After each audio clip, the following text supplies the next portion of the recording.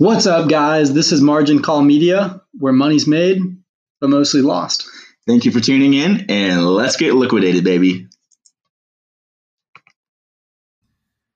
Good morning and welcome back to Margin Call Media. Today is the 10th. It is Thursday. A lot of good news coming out today, or I guess maybe not good news, but a lot of news coming out today.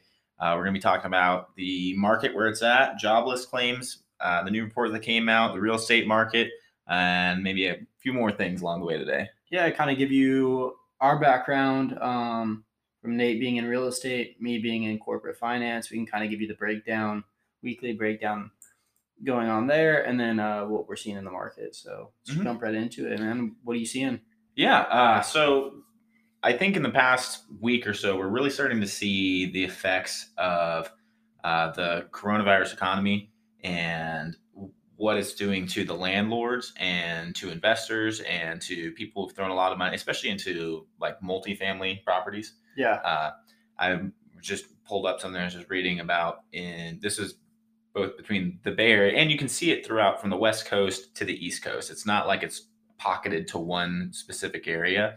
I mean, our two biggest markets are in California and New York. Yeah. For real estate, at least. And we just saw in the Bay Area, I think 3 new groups have all filed for Chapter 11. So they're filing for bankruptcy because they're defaulting on their loans. Because we have all of these people who've been developing, right? There's been tons of new developments, which has been good. That's usually a sign of a good, growing, healthy economy. And all of that was going on. You could really see it last year in construction costs. I mean, for me, we've been doing a roofing project. The price to scaffold has almost quadrupled between 2016 and 2019 at the end of the year. It was insane. But that was just because everyone was building, everyone was doing all this stuff. And so there's all this new building going on where they would eventually be making money, right? Or they would have already had it built, and now they'd be making money because it'd be full, and they'd have all these people paying rent every month. Now that's not happening. So now you've got all these people who developed it, and they're just sitting there with their kind of their dicks in their hand going, oh, shoot, we haven't had anybody in these for 6 I think that brings up months. such a interesting, I mean, in kind of the lending and like the development side of things from what I'm seeing is investors won't even touch. They won't even touch office space. So if somebody says, hey, we're trying to build an office space, they're like, yeah, you are out of your mind. I had someone literally tell me that yesterday. Yeah. I said, what classes are you looking at, and what classes will you not even consider? He's like, somebody's out of their mind right now to bring anyone office spaces. And this was an investor that had 150 million. Mm. So he knows what he's talking about. Mm. And he's like, you're out of your mind. And then I said, okay, anything else? And he said hospitality, which means hotels and things like that. And he's like, anybody brings any type of hospitality, they're out of their mind. They're considering with developers that are really experienced things like multifamily, but they have to be really experienced developers. They're really skeptical on the unit sizes right now. So for you guys that aren't aware, it used to be a little bit easier. It was easier to do, fund 200 unit properties over something that might be 10 units. It was way easier. Whereas now it's completely opposite. A lot of them are very skeptical on 200 units. Are you sure you're going to be there? How are you going to fill that? You need to pretty much show them your game plan on getting it rented out. But all the demographics. But 10 unit, they'll do it like immediately. Yeah. So it's kind of switched there for sure. Yeah. At least from what I've seen. Yeah. I mean, if you're looking at our largest markets, in New York, I think they did maybe 6.9 billion in investor sales so far this year, which sounds like a lot. If you're someone who doesn't do real estate, that sounds fantastic. But if you do real estate, that's down, I think, 40% from last year, that's just a massive tank. Like that's a huge drop and that's money that's going into the economy. It's money that's going into taxes, all this different stuff that's happening. That's just not moving around. And I think it's really interesting, especially with school and school being closed and a lot of people not like opting to not go to school, staying in other places. A lot of people in New York are renting, and you don't have that big portion of renters now because a Yeah. lot of families rent and will go to New York and rent and stay in Well, school. especially a lot of those and then people they in New move- York, they move man, out. that say, "Hey, I'm going to work remote now. Why the hell would I Yeah, live in this yeah, city that I'm exactly, paying so exactly. much money?" I mean, Mhm, that's mhm. kind of where I'm sitting, or Mhm. where my thought is with it. Mhm. And then another interesting thing, I don't know if you've noticed, but if you on stabilized land, you're looking at like 4% interest rate. So this is for a new developed project, 4% on stabilized multifamily from private lenders. Mhm. But then it's a huge jump for construction, ground up construction. You're looking at like 7 to 8% is decent.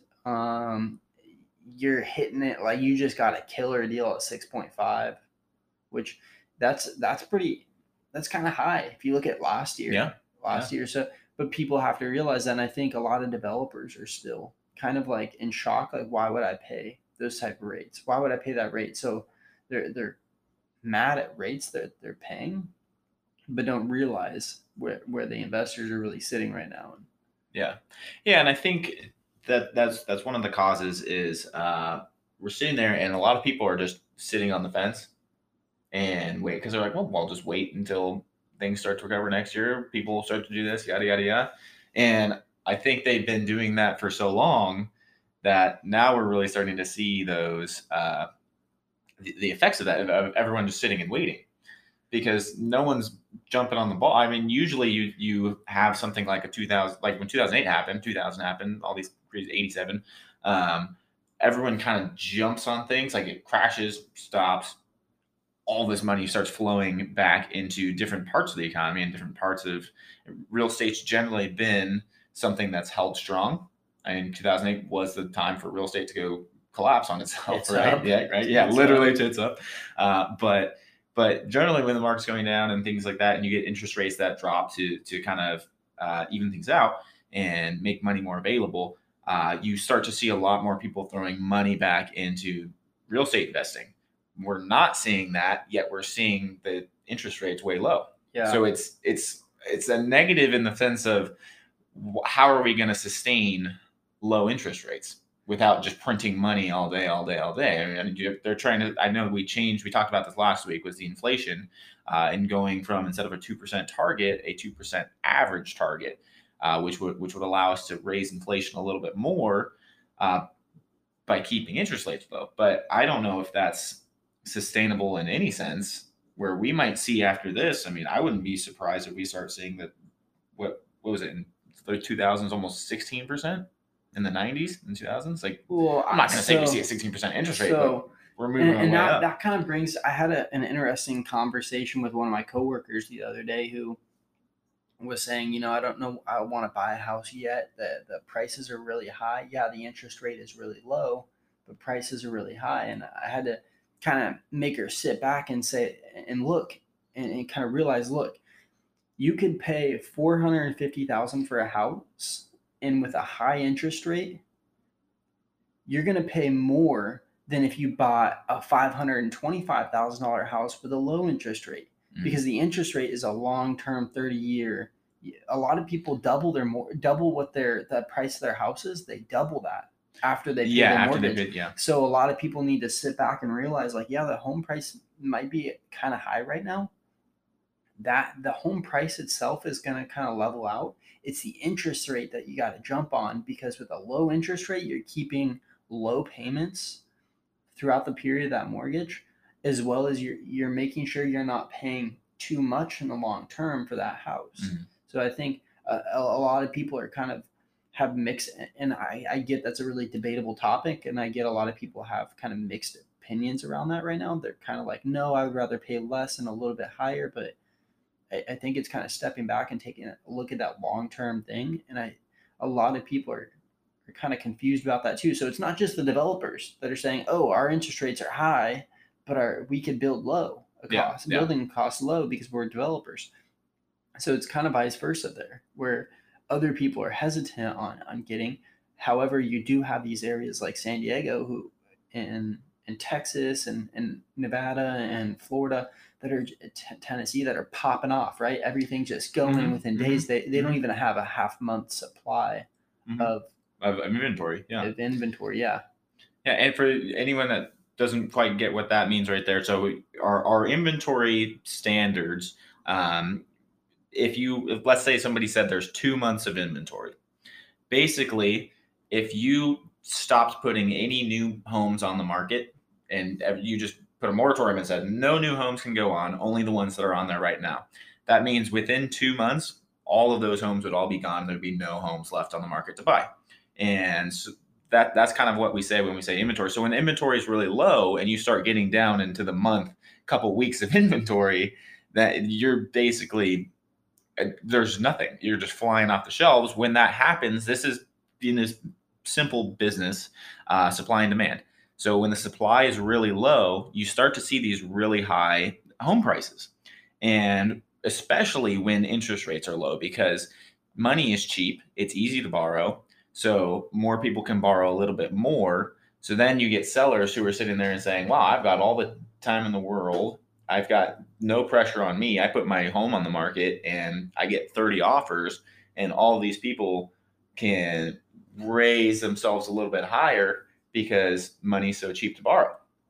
And you start to see that, and then you start to see that multiply, and then you start to see the people who were nervous about putting their home on the market, or all the people who did a refinance.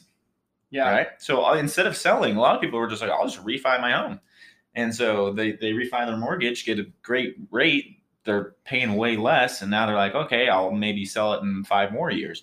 But all of that combined is getting us in this place where, again, wages aren't really moving a lot. Like the average salary is not expanding, exploding, but the average home price is expanding and exploding. So you're getting this weird mix match even here. Where one, I'm not even talking about the people who aren't working right now, because eventually people will go back to work, figure something out, right? But those wages have not increased to match what the home prices and home values have. So it's one of those that aren't sustainable, which is why we have markets that ebb and flow, and which is why things go up and down, because eventually more people are starting to be able to catch up and buy homes. And then you get this big slowdown, and then you get this ton of homes on the market. And then everyone goes, oh, well, there's 50 to choose from. So now I'm only going to get 2 or 3 offers, and it's going to take a little bit longer. It might take a month and a half to sell my home, especially when you get the higher priced homes, higher priced areas. That kind of brings us to an interesting concept of, I know I mentioned wanting to kind of talk a little bit about corporate finance. I mean, we have home prices sitting here going, they keep going up and up and up. I mean, homes are going $20,000 over asking, for average size homes or average homes, right? But yet we have 884,000 new jobless claims that came out, right? And it's been said, is this the first wave of layoffs from multiple companies, which could be very true, being that a lot of companies right now going into their fourth quarter is when they start budgeting for the next year. And a lot of these companies, as I mentioned last week, are a little hesitant about what was our natural savings and what was what are our expenditures going to be next year. So they're already kind of on edge and worried about that. Now is the time when they would start kind of making those layoffs, because they need to budget for next year and make sure that they can start kind of getting ready and getting their employees ready for if they're going to have lower people. Yeah, and I think if these home prices keep going up and up, clearly if jobs are going down or the jobless claims are going up and up, there's kind of a clear there's that disconnect right there. Yeah, there's nobody. Obviously salaries aren't going up. If that's happening, if jobs are getting cut, salaries aren't going up most likely. So I think that's going to be kind of interesting when, maybe 6 to 7 months down the road, this kind of dies off and people go, I can't afford this. I can't afford this home. Then you got these people that get laid off that say, oh, well, I just bought this home 5 months ago and when I could afford it and that things were going well, but now I just got laid off and I got to find a new job. And going into that new job, I'm not going to get paid the same amount possibly. So I think maybe 6-7 months down the road is when people are really going to start to feel the effect of what's going on. Even in my office, and we're not a very residential focused brokerage. Most of our stuff is investors. Most of our stuff is HOAs. Most of our stuff is apartments and condominiums. And we've seen, I've even had one of my own clients who they left because they got laid off. And that was in the middle of quarantine, but those numbers are obviously expanding. I mean, there's got to be a lot more people than just that one guy who was selling his house because he got laid off and moving out of town. But I think it opens up this is a little bit off topic, but it might open up a really interesting economic shift where all of those jobs out in the center of the country, you get where, I want to say rural, but you get this wider range. I know a lot of people who suddenly just been like, well, I guess I'm a trucker now, and go out or in the Midwest, and they work for Amazon. They work for these big companies that require trucks to be able to go and do all these shipments in a day.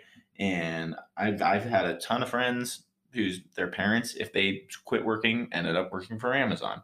And well, I can see them either doing that, or I could see them saying, "Hey, I can make $120,000 a year working in the city for a company, going into an office every single day with a super high cost of living because I live in the city."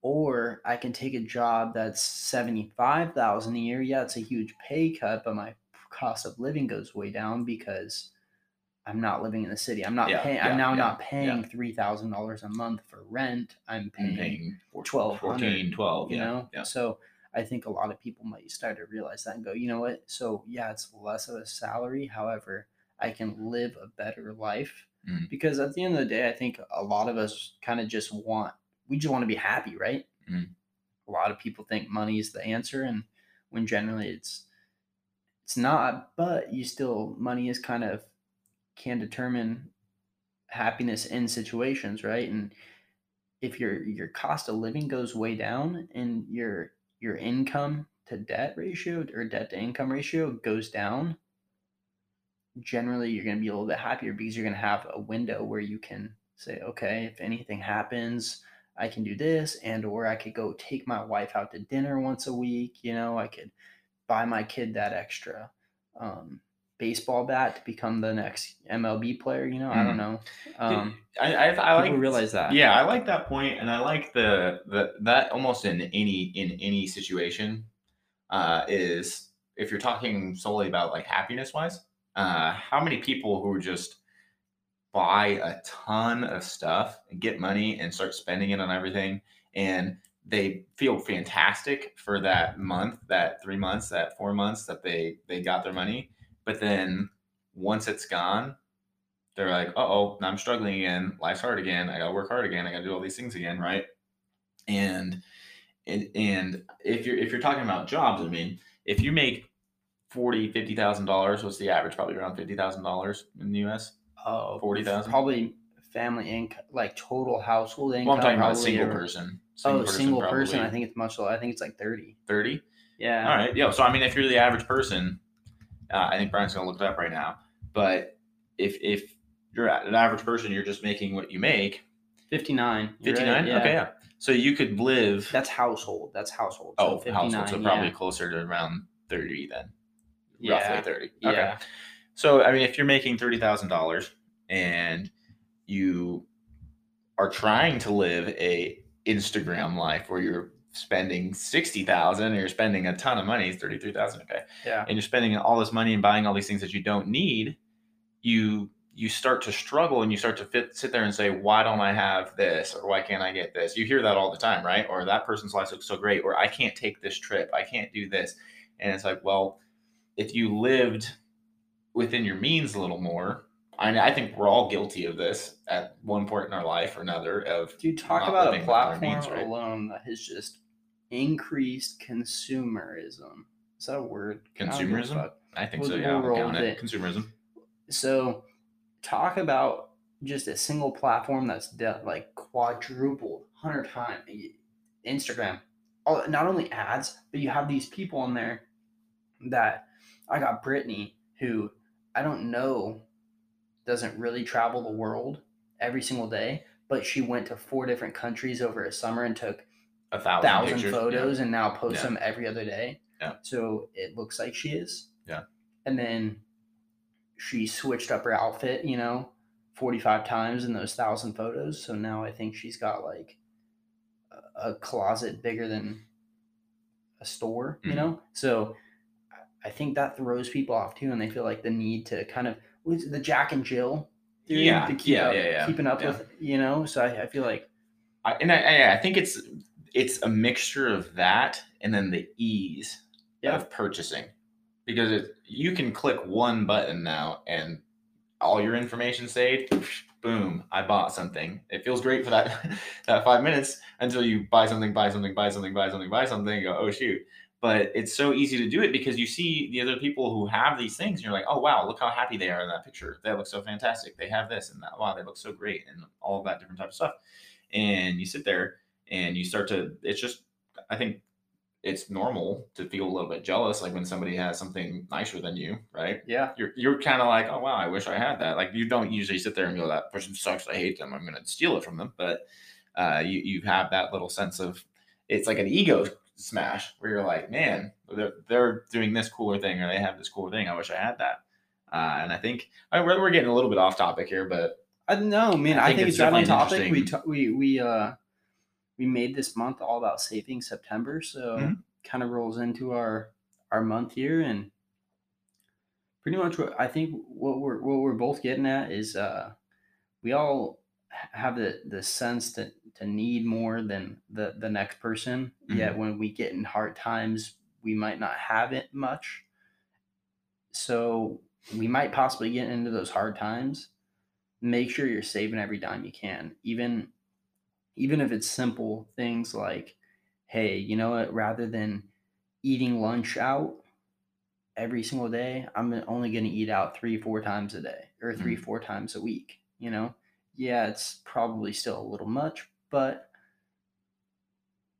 cut back a little bit and just save that extra penny, because especially with the market we're going into, we could go back into a boom, right? We could be going straight back into a boom and things are doing great, or we could head right into a bust and you guys are left high and dry. And at the end of the day, we want to see you guys financially successful and set up to succeed. We don't want you guys sitting there wishing, man, I didn't get that extra coffee. Yeah, I wish I didn't take lunch 40 times this year and buy $400 worth of lunches. And it's little things like that. Like, it's cliche. It is like, it's cliche to say like, oh, don't do this, or save this money here, or a penny pinch here. Like, it is cliche, but it works. And there's a reason it's cliche, and there's a reason it works. You start saving money. One, you feel really good. I don't know how about you, but I feel really good when I see like a couple $1,000s in my account that I'm like, in my bank account, that I'm like, well, wow, like I could have easily spent all this, and I really wanted to, but I didn't. Came a long way. And and it feels really nice. But I think with that, I think these are things that I definitely want to talk about a lot more too, and talking about budgeting and talking about certain things like that. That kind of comes. I think most people, as you start to get older, you start to actually think about it and realize like, oh wow, maybe I should be budgeting my money, right? Yeah. And I think those are things that I definitely love to talk about more. Start posting about a little bit more. And I think that would be helpful for most people, especially younger people. If you're watching the podcast and you're in our average range for about 23 to 27-year-olds, I think that would be something that might benefit for everybody.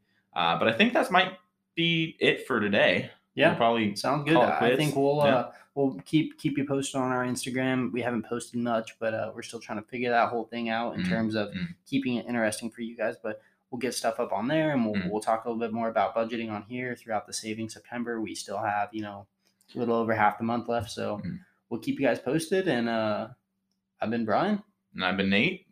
Let's get liquidated, baby.